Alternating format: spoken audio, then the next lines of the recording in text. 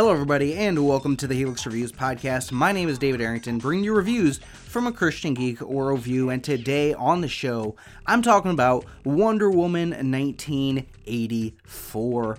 Finally, I can talk about this movie. This is a movie that, I know it's been out streaming with HBO Max and all that jazz, but I really wanted to see this in theaters. Theaters around here have been closed for a while now, and they finally opened back up, and so I saw Wonder Woman 1984. I was really excited for this one, so what do I think of it? Let's jump into the review.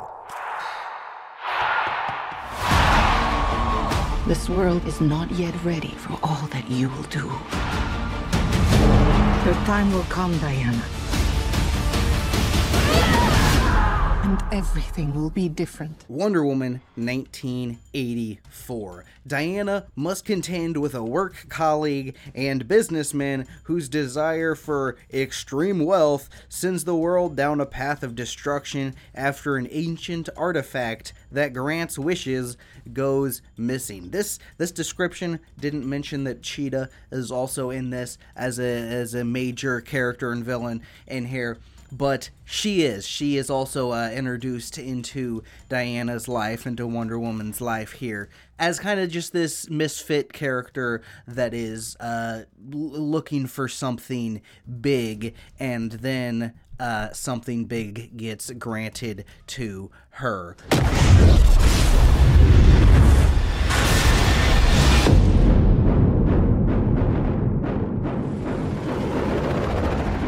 Citizens of the world, I'm here to change your life. anything you want, anything you dream of, you can have it. You look like you saw a ghost. Diana, look at you. It's like not one day has passed. Themes, messages, ideas. This is the part of the show where I dive into the themes of Wonder Woman 1984, and a big, strong theme here. What's probably would be maybe the main theme, I would say, is the theme of sacrifice. Of being willing to sacrifice yourself and what you love for the good of somebody else, which is a really positive message. Greater love has no one in this than someone lay down his life for his friends, right? And of course, Jesus being the ultimate example of sacrifice, of God giving up his son and Jesus giving up his life for us. There's the idea that I found interesting in here, the idea of truth, and that there's a universal truth that's kind of emphasized in this movie. So often nowadays we have individualized truth, where like your truth and my truth are different.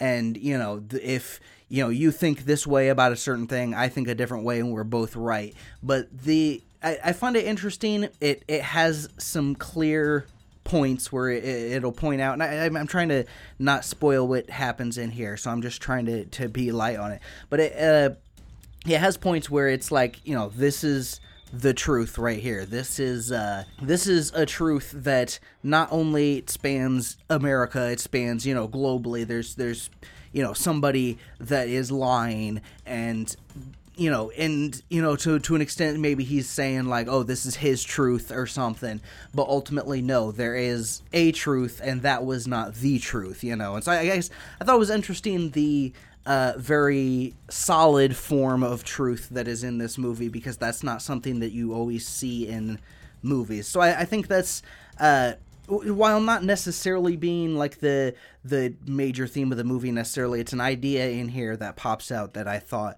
was interesting. There's another idea that the idea that a true philanthropist doesn't give to people to be applauded, but rather he gives for the good of the people that he's giving to, right? Which I think is true, because this is, I don't know, I guess that stood out to me just because in the world we are today, with like, if you know who Mr. Beast or somebody like that is a philanthropist that is, he gives a lot of money away. He is very, generous and all this kind of stuff, but he's so open and public about all that kind of stuff that I don't think is necessarily wrong, doing some of that in the public eye and stuff, but ultimately that's kind of his glory, right? Is that moment when he gives the stuff away and the people are so grateful and he can see the expression on their face, and then he sends the video out and everybody watches it and all that kind of stuff. So it's like it's this kind of, I don't know, weird thing that we have in our culture today of the giving and generosity in the public eye. And I can't say anything bad about Mr. Beast. I watch his videos too. It's just the kind of thing where it's like, that is not the way it should be necessarily.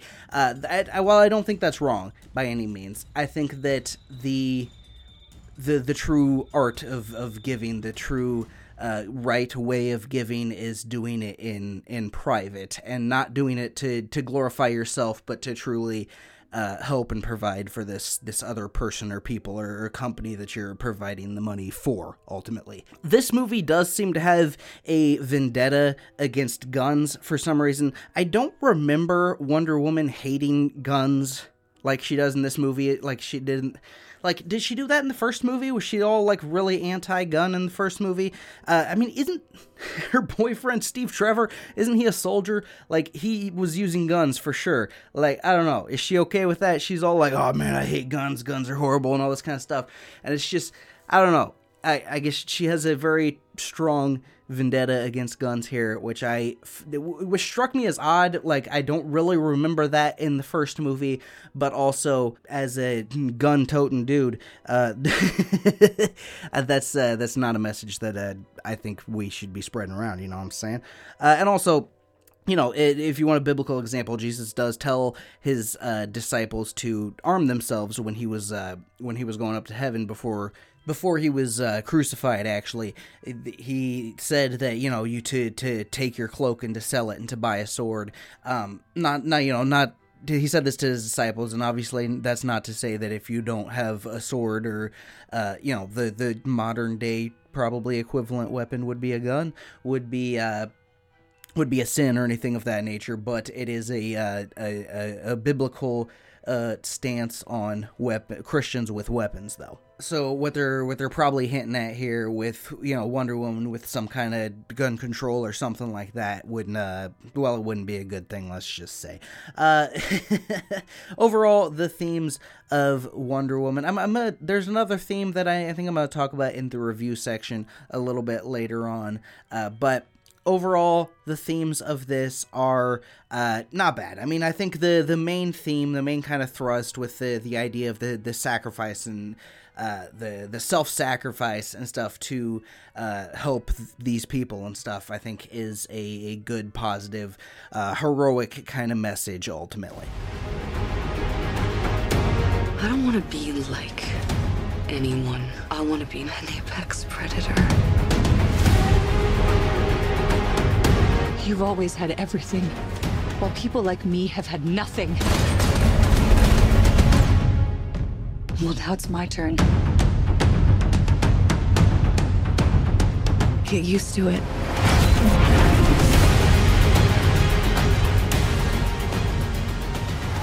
I really liked the original Wonder Woman movie. I thought it was a lot of fun, a cool like period piece with a superhero, something like that they had kind of done with Steve Rogers before with Captain America, and then they did it with Wonder Woman in a really cool way.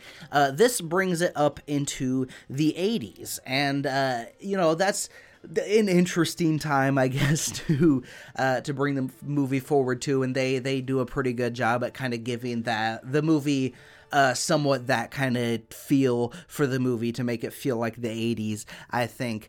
The big thing in this movie right off the bat, it was like Steve Trevor. Somehow Steve Trevor is back. He was there in World War I, and somehow he's here alive and well. What's going on? We didn't know what's going on in the trailers and stuff. So going into this, that was something I was skeptical about, because I'm like, I don't really like when comic books or movies or things raise characters from the dead, which is something that comic books do all the time, and now movies are catching up with all these comic book movies, but no spoilers at all for this, but I think they made it work. Like the reason that he's there and how all that works, it worked for me ultimately, and I was cool with it. If they could have done a story without him, I think, but the way that they brought him into the story, I think worked well. And again, the chemistry between Steve and Diana here is great. Gal Gadot back once again as Wonder Woman, and I think this is a really good take on Wonder Woman. She really has a good handle on that character, I think. Chris Pine as Steve Trevor, very fun for him to be back, and I think he's this is a little bit different of a version of him. I mean, it's very much the same character, but it's a definite little kind of twist to the character with him. They're no longer in wartime, so they're in a time of peace, which I guess is automatically kind of a different angle for him, because the entire first movie, he was very much in that soldier mindset, that soldier kind of mode, and this movie pulled him out of that a little bit, and I guess it's just interesting to see a slightly different version of this character while still retaining what made him good in that first movie. Kristen Wiig in here playing Cheetah. It's interesting that the description of this movie didn't really mention Cheetah, because she was the main villain in my mind going into this movie, and she wasn't exactly, but she was a major villain in this movie.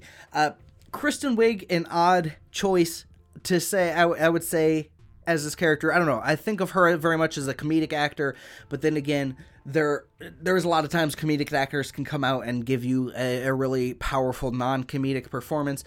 They bring some of her, comedic skills here, and she's fine.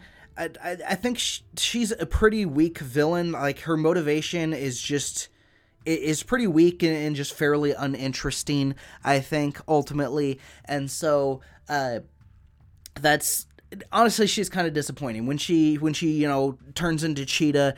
That's kind of cool, but ultimately, I don't know. It's fine. She's a fine enough character, but I didn't find her to be a particularly interesting character. Now, Maxwell Lord, on the other hand, this is the greedy corporate guy who comes in and he wants to be uber rich, and he's got a plan for how to do this. And this guy is very charismatic and very entertaining to watch. Played by Pedro Pascal, whom you might recognize from Kingsman 2, or you might recognize from, he's the Mandalorian, technically, but he has a helmet on his head the whole time, so you may not recognize him from that.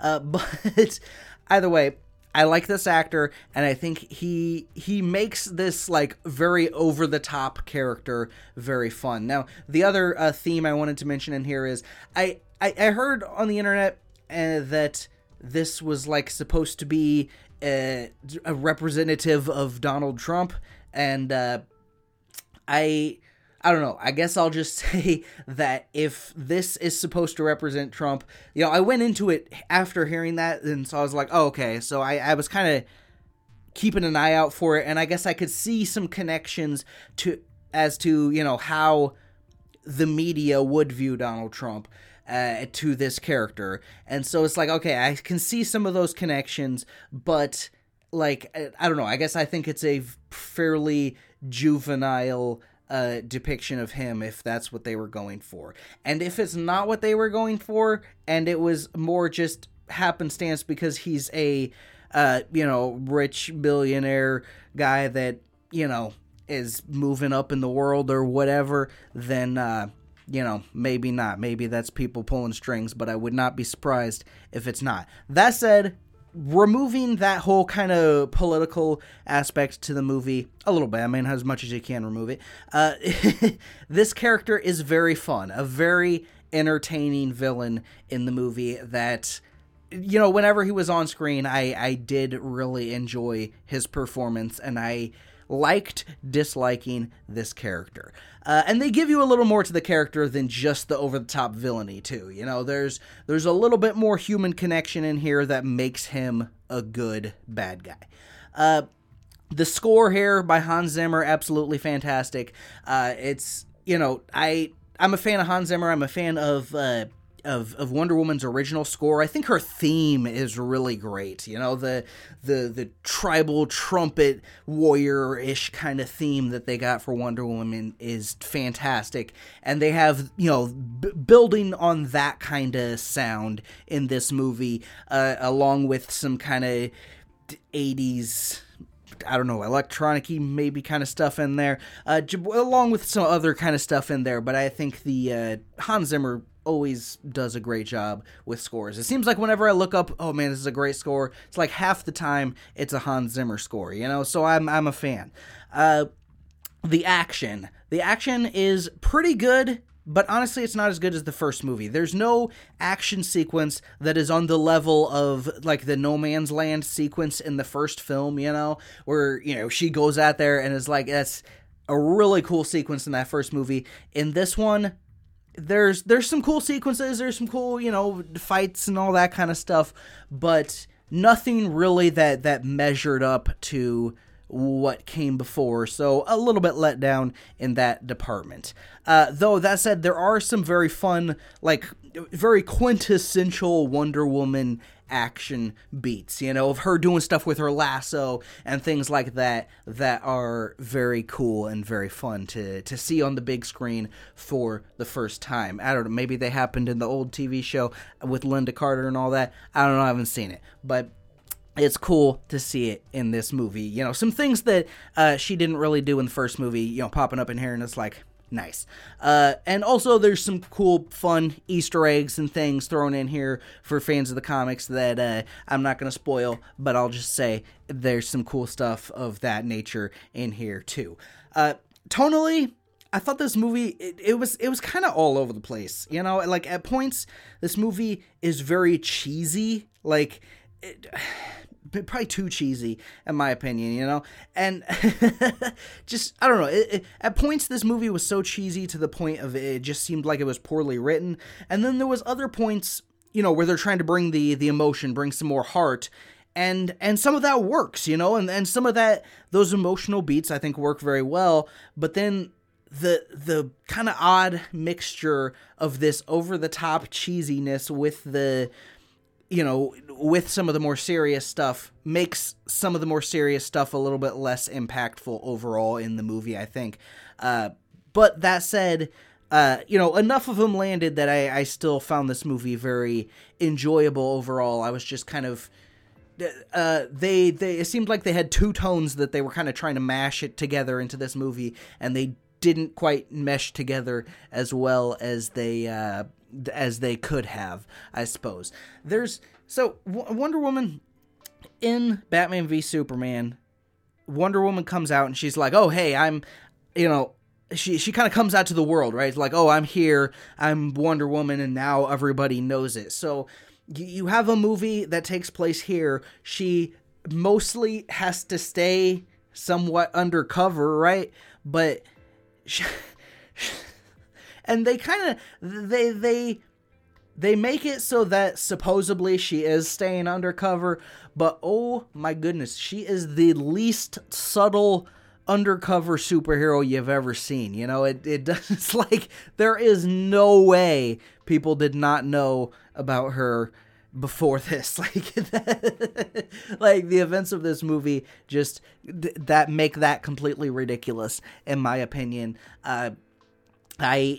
Honestly, I kind of wish that they didn't have that whole story plot in Batman v Superman where she was coming out into the world and she could have just been a hero in the world or something. And then, I mean, they would have had to change some of the dynamics in that movie, I suppose. But that would have made, you know, that would have made more sense in this movie for her to actually be out in the open, openly doing stuff as Wonder Woman. You know what I mean? It's just kind of this weird struggle, it seems like, between two different people trying to tell kind of two different stories with these characters, which I guess is kind of a struggle you see in the comic books sometimes with one guy writing one comic book series, another guy writing another comic book series, and Wonder Woman did this in the Justice League series, so now in her solo book you have to account for that too or something, So you do see some of that kind of stuff. I guess it's interesting to see the same kind of struggles from comic books sometimes popping up in the movies here, but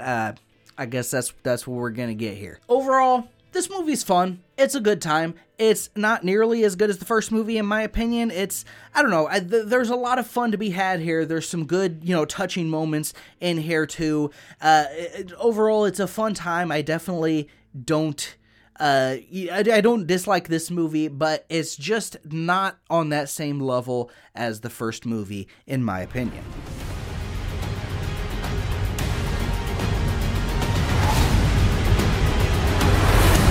I've never been one for rules. The answer is always more.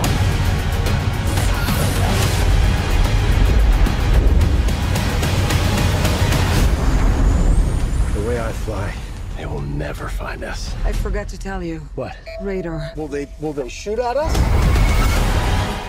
Wonder Woman 1984 is rated PG-13 for sequences of action and violence. I would give it a 3.5 out of 5 stars on the enjoyability scale. Barbara, what did you do?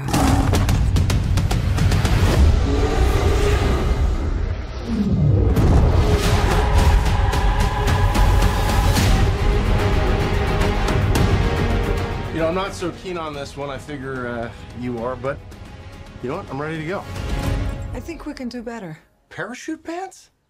Yeah, Does everybody parachute now? So that's about it for this episode of the Helix Reviews podcast. Coming up on the show here, I should have my best of 2020 episode. As per usual, it's a little late, but hopefully I can get it here within January, hopefully.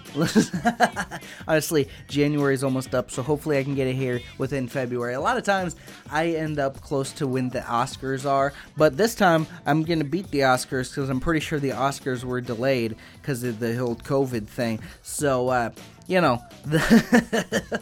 at least I have a one-up on them, you know what I'm saying? By the way, if you want to tell me your favorite movies, TV shows, and video games of the year, shoot me an email, or music, by the way, of the year. Shoot me an email, helixreviewspodcast@gmail.com, and I'll read your favorite stuff out on the show next week, or in probably a couple weeks as well. Also coming up on the show, WandaVision is coming up here. Is not coming up, it's coming out now. It's 3 episodes in. I've seen 2 of the 3 episodes so far, and I enjoyed those first 2 episodes for sure, but there's something weird's going on, and I don't know what it is. So we'll see what that turns out like. I'm enjoying what I've seen so far, and I think this.